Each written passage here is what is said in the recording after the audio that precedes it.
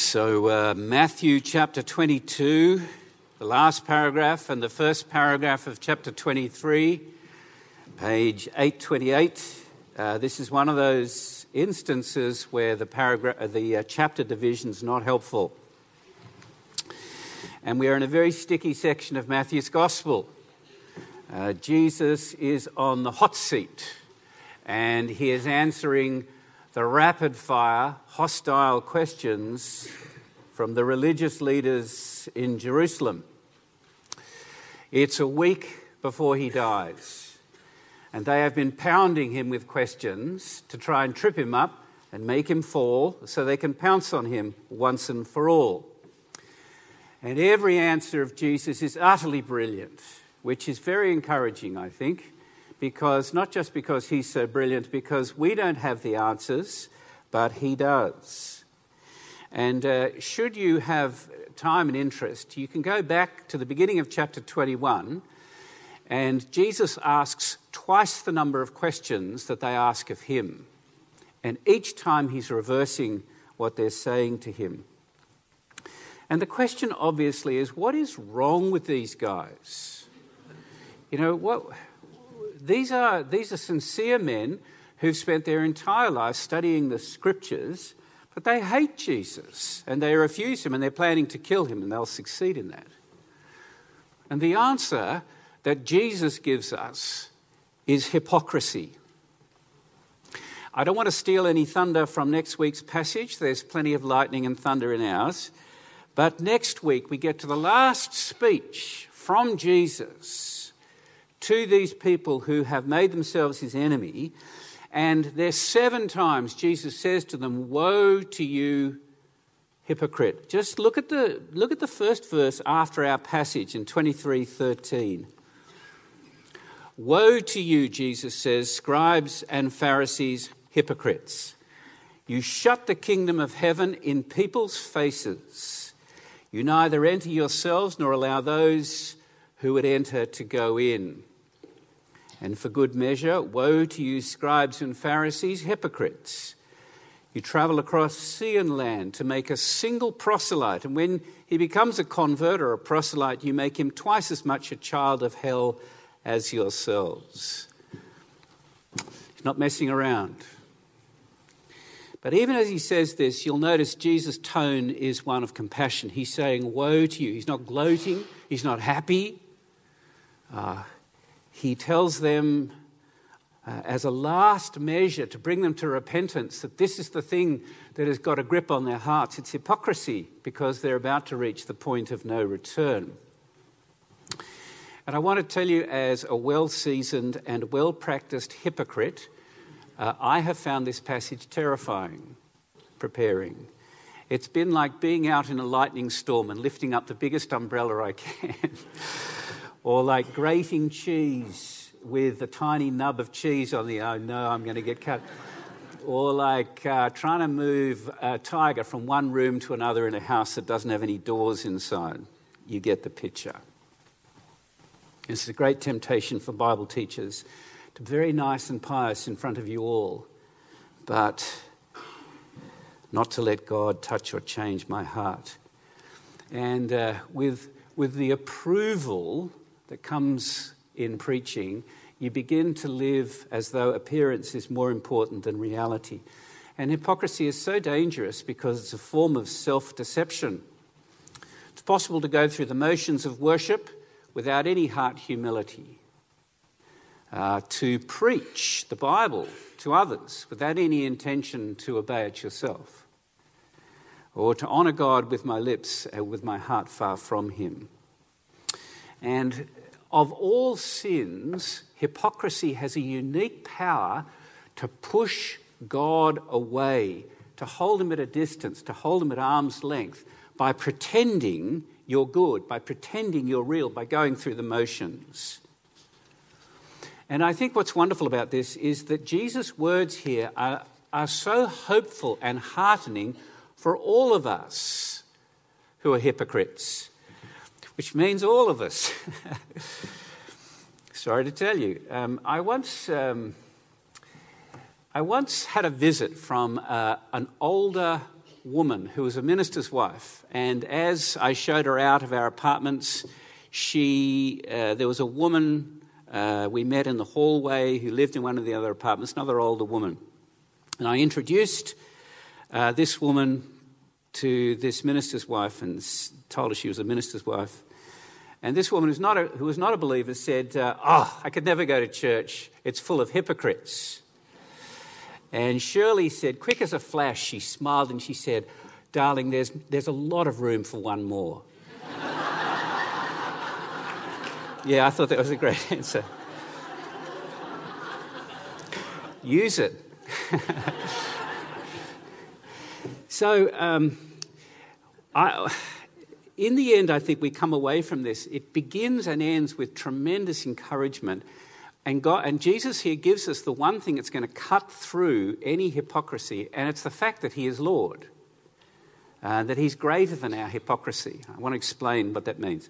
So the passage divides in two, the paragraph before, the paragraph at the end of chapter 22 and the paragraph at the beginning of chapter 23. 2 points. 1, Jesus reveals that he's Lord. 2, Jesus applies that he's Lord. Is that okay? Just nod. Yeah. You can nod without giving approval. Number 1, Jesus reveals that he's Lord. This is chapter 22, 41 to 46.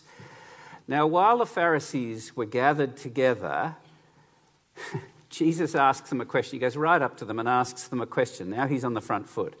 He says, what do you think about the Christ? Whose son is he? And they say to him, the son of David. Now, this is the big question. This is the elephant in the room. Because we've been doing Matthew's Gospel for 550 weeks, we can't miss this. And they know it as well. You know, when he came into Jerusalem, cleaned the temple, healed people, they said, where do you get this, where do you imagine you get your authority from? And now he takes their lives in his hand and his own life in his hands, and he gives them an answer from their own scriptures, an explanation of who he is. The Christ just means the Messiah. He's the Old Testament king who God promised to David 1,000 years, King David 1,000 years before Jesus came. The Christ is also called the Son of David because God promised a descendant. Was that a woof I heard? I'd rather hear an amen, but that'll do.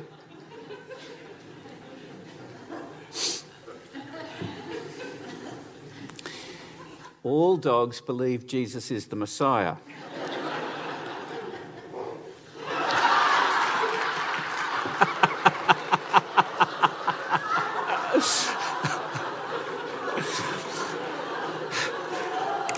This is fantastic. Okay. Settle down. Do you know, in preaching conferences, if you want to bring people back in, if you're going through a period where you feel people are wandering away, you tell a dog story. This is way better. So, Son of David. If you've been with us, you know Son of David's a very big deal in Matthew's Gospel. First words in Matthew's Gospel, the book of the genealogy of Jesus Christ, the Son of David. It comes up at moments of key recognition of Jesus. You remember just before he gets to Jerusalem, twice he's called Son of David. And the crowd, as he comes into Jerusalem, twice calls him Son of David. And my favourite is back in chapter 21:15, if you want to just look at it. The chief priests and the scribes, he's in the temple, saw the wonderful things that he did, healing people. And the children crying out in the temple, Hosanna to the Son of David, they were indignant. And they said to him, do you hear what they're saying? And Jesus said to them, yes, have you never read, out of the mouths of infants and nursing babies, God, you have prepared praise. Now, here's the background. David was the greatest Israelite ever. That's why my parents called me David. He was a man after God's own heart, the sweet psalmist of Israel, conquered Philistines. There's nobody who gets higher on the tree than David in the Old Testament. King, And God made a special promise to him that he would have a son, a descendant who would rule after him, and God would establish the throne of that descendant, that Messiah, that king, forever.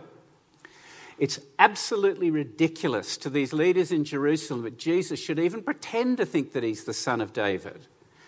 He had conquered no Philistines, didn't even have one wife, hadn't raised an army, couldn't use a sword. Deeply offensive that son of David should be in the same sentence as of Jesus. But Jesus' question to them shows they've got things completely the wrong way around. He was indeed the son of David, but way more. They thought they had a high view of the son of David, but their view was woefully inadequate. And here we need to pay close attention to how Jesus asks the question. Jesus says, "Whose son is he?" And the leaders give the Sunday school simple answer, he's the son of David. But Jesus doesn't finish there. That doesn't finish the question. It still hangs. It needs a deeper and more wonderful answer that has to do with God coming to be with us. And you know he's been dropping massive hints. In the 3 parables in the chapter before this, Jesus referred to himself again and again and again as not just the son of David, the son of God. He is the chief cornerstone. He's the one around whom the wedding feast is thrown. So verse 43, Jesus said to them, okay, how is it then that David in the Spirit calls him Lord, saying, the Lord, God, said to my Lord, who's the Messiah, sit at my right hand until I put your enemies under your feet. If then David calls him Lord, how is he his son? He's quoting from Psalm 110, and King David, who wrote it, is obviously speaking about someone who is far superior to him. He calls this person my Lord. He cannot just be speaking about a human descendant, a Messiah who's going to be his son. It doesn't make any sense to call his descendant my Lord, does it? And in this psalm, Jesus is saying David bows his kingship and does homage to his own descendant, because this descendant is not just going to sit on a throne of gold, he's going to sit on the highest throne in all the cosmos at the right hand of God the Father in heaven.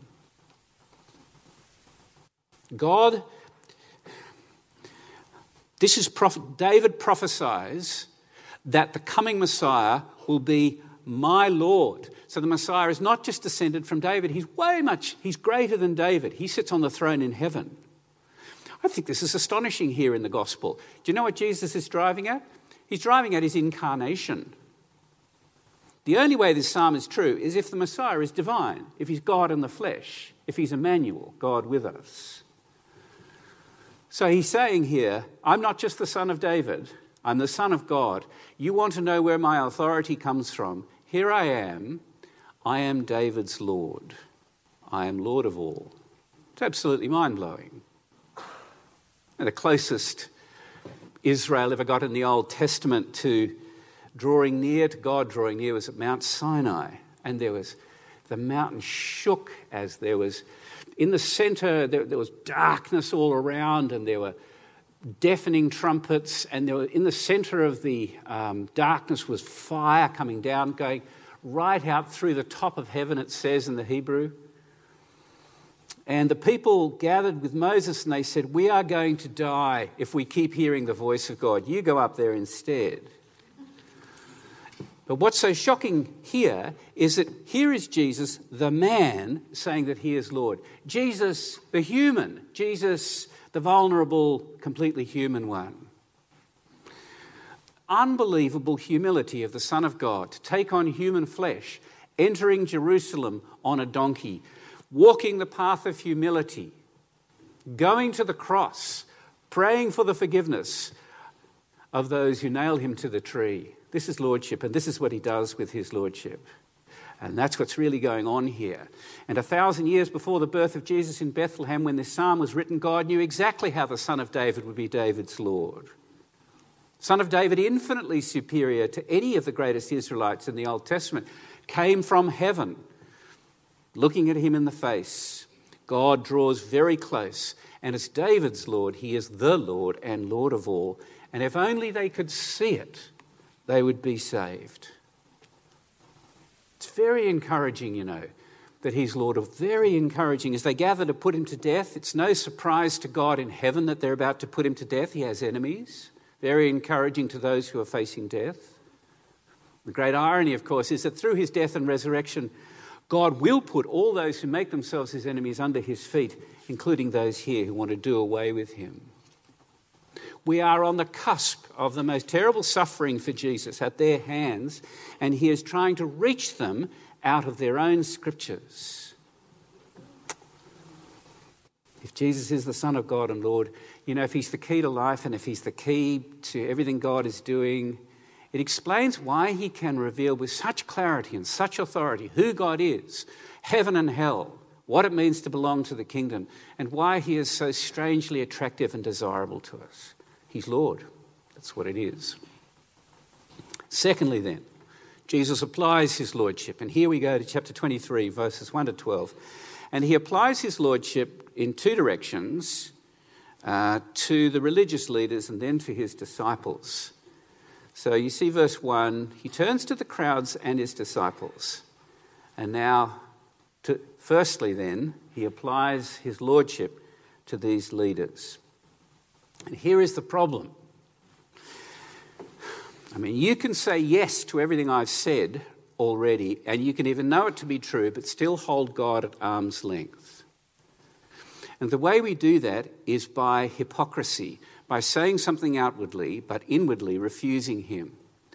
This is the great sin in Matthew's gospel. It's the one man's sin that refuses the lordship of Jesus. It's hypocrisy. It's not that hypocrisy diminishes Jesus' lordship in any way, but it is a uniquely effective way of turning our hearts away from Christ, placing ourselves outside the kingdom and pretending to ourselves and to others that we're good. Now, to be fair, I think these leaders, they're not deliberately insincere. They're not cynical about God. But in their attempt to try and do what they could do, they had developed an approach to life and to faith that focused on the approval of others and not the approval of God. And when you're focused on the approval of others, it becomes a sort of force field around our hearts, making us impervious to the love and to the knowledge and to the joy of God. They were daily dealing with the scriptures and the things of God, but it was the audience around them who had replaced the fear of God. It's a terrible thing to fall into. But that's exactly how religious hypocrisy works. And over time, appearance becomes more important than reality. See, look at verse 3, at the end of verse 3 of 23. They preach, they don't practice. They tie up heavy burdens, hard to bear, lay them on people's shoulders, but they themselves are not willing to move them with their finger. So different from Jesus. And they've got these strings and ropes, the arcane, semantical, abstract, theological, hermeneutical arguments, and they tie up the Old Testament with all these different major commands and minor commands, and then they go and heft them onto the people's shoulders with great certainty and authority, and they don't obey the commands themselves. Don't apply to us, they say. They don't lift a finger to obey their own teaching. Now, why? Why does Jesus say this happens? And this is a great clue in verse 5. They do all their deeds to be seen by others. Love the place of honour at feasts and best seats in the synagogues, greetings in the marketplace and being called rabbi by others. This is hypocrisy. And in Jesus' day, the word hypocrite simply meant an actor on the stage. And a hypocrite, being an actor, takes time, it takes skill, it takes practice to get good at it. Actors take elocution lessons so that they can deliver. They master accents and inflections, and they learn gestures and micro-expressions so that they can perform well and so that they convince the audience that they're not who they say, that they're someone else. And in Jesus' day, the word could have a positive or a negative meaning, but when Jesus uses it, it's always entirely negative. Of saying one thing in your life of faith and doing another, it's living a lie. We have a very contemporary form of this. It's called virtue signalling. This is a term that has really been popularised since 2015. We signal how morally superior we are to other people by saying we either love something or we hate something. Example, and this is chosen completely at random. Some people say, oh, I hate those gas-guzzling 4x4s. What they're really saying is, I care so much more about the environment than those other people do. This is the way we work. There's a grocery chain in England called Whole Foods. It has huge posters. It says, we are part of a growing consciousness that is bigger than food, one that champions what is good. So go to Whole Foods. It's interesting, isn't it, that all the moral outrage that we pour out distracts others from the fact that what we're really trying to do is say we're better than others. And it's no surprise that many professional actors are experts at virtue signalling, because it's a unique form of sin for us. It is like a deliberate sort of spiritual blindness. And this is the way it works. We begin by deceiving other people, and we end up deceiving ourselves. And the more applause we get from other people, the more dangerous it is for us. It enables us to pretend to ourselves that we're better than we really are, and so we hold Jesus at arm's length, pretending things are okay. We hide our sin. We say the right things, but there's no reality behind it. What are we hypocrites to do? How do we reverse this deadening hypocrisy? It's not trying harder. I think what Jesus does very wonderfully at the end of this passage is he gives us 3 concrete practices that, if we use them, eviscerate, certainly reverse hypocrisy on a day-by-day basis. And I want to finish with these. 3 practices. This is applying to the disciples. Number 1 is the direct experience of the Lord Jesus himself teaching you through the Scriptures, through his word. Do you know, again and again in the New Testament, after Jesus had gone to heaven, when the apostles are writing to churches of people who'd never heard Jesus, they say things like, faith comes by hearing, and hearing from Christ preaching. And the translators think, they can't possibly mean that, Paul can't possibly mean that Jesus is actually preaching to this congregation in Rome. He is. He says the same in Ephesians. He says it in a number of places. In other words, as we hear the Bible taught, thank goodness you don't listen to my voice, but you begin to hear the voice of Jesus Christ himself. If we don't, then the whole exercise becomes a mutual spiritual status of superiority game. Look what Jesus says, verse 8. You are not to be called rabbi. You have one teacher. Rabbi means great one. And you are all brothers and sisters, all on a level. Call no man father on earth, for you have one Father in heaven. Neither be called instructors. You have one instructor, the Christ. He's not saying we shouldn't have Bible teachers any more than we shouldn't have earthly fathers.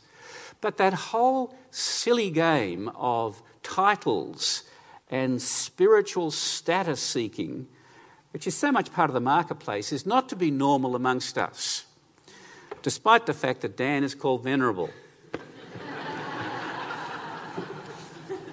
Don't venerate him.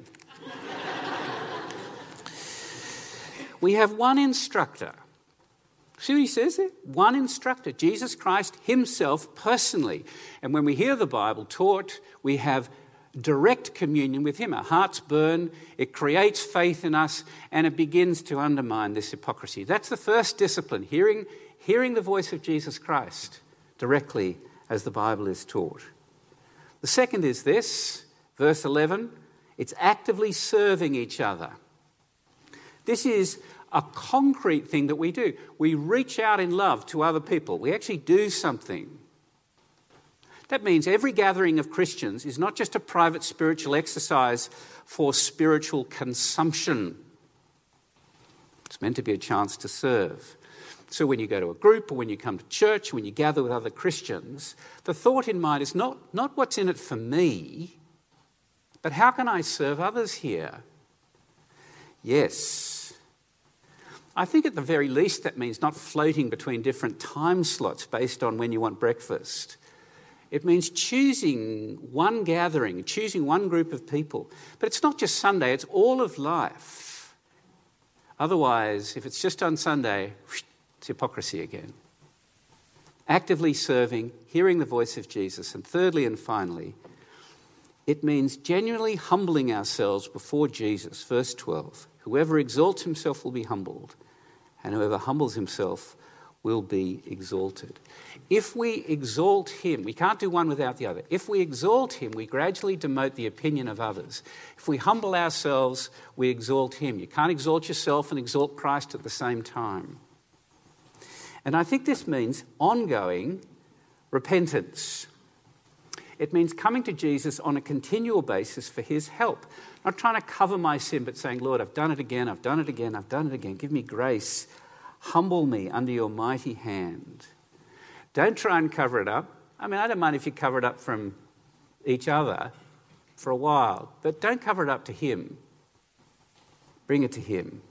For he says, and we keep going back to this verse again and again at the end of sermons, and what a relief this is. Jesus says, come to me, all who labour and are heavy laden, and I will give you rest. Take my yoke upon you and learn from me, for I am gentle and lowly in heart, and you will find rest for your souls. For my yoke is easy and my burden is light. Amen.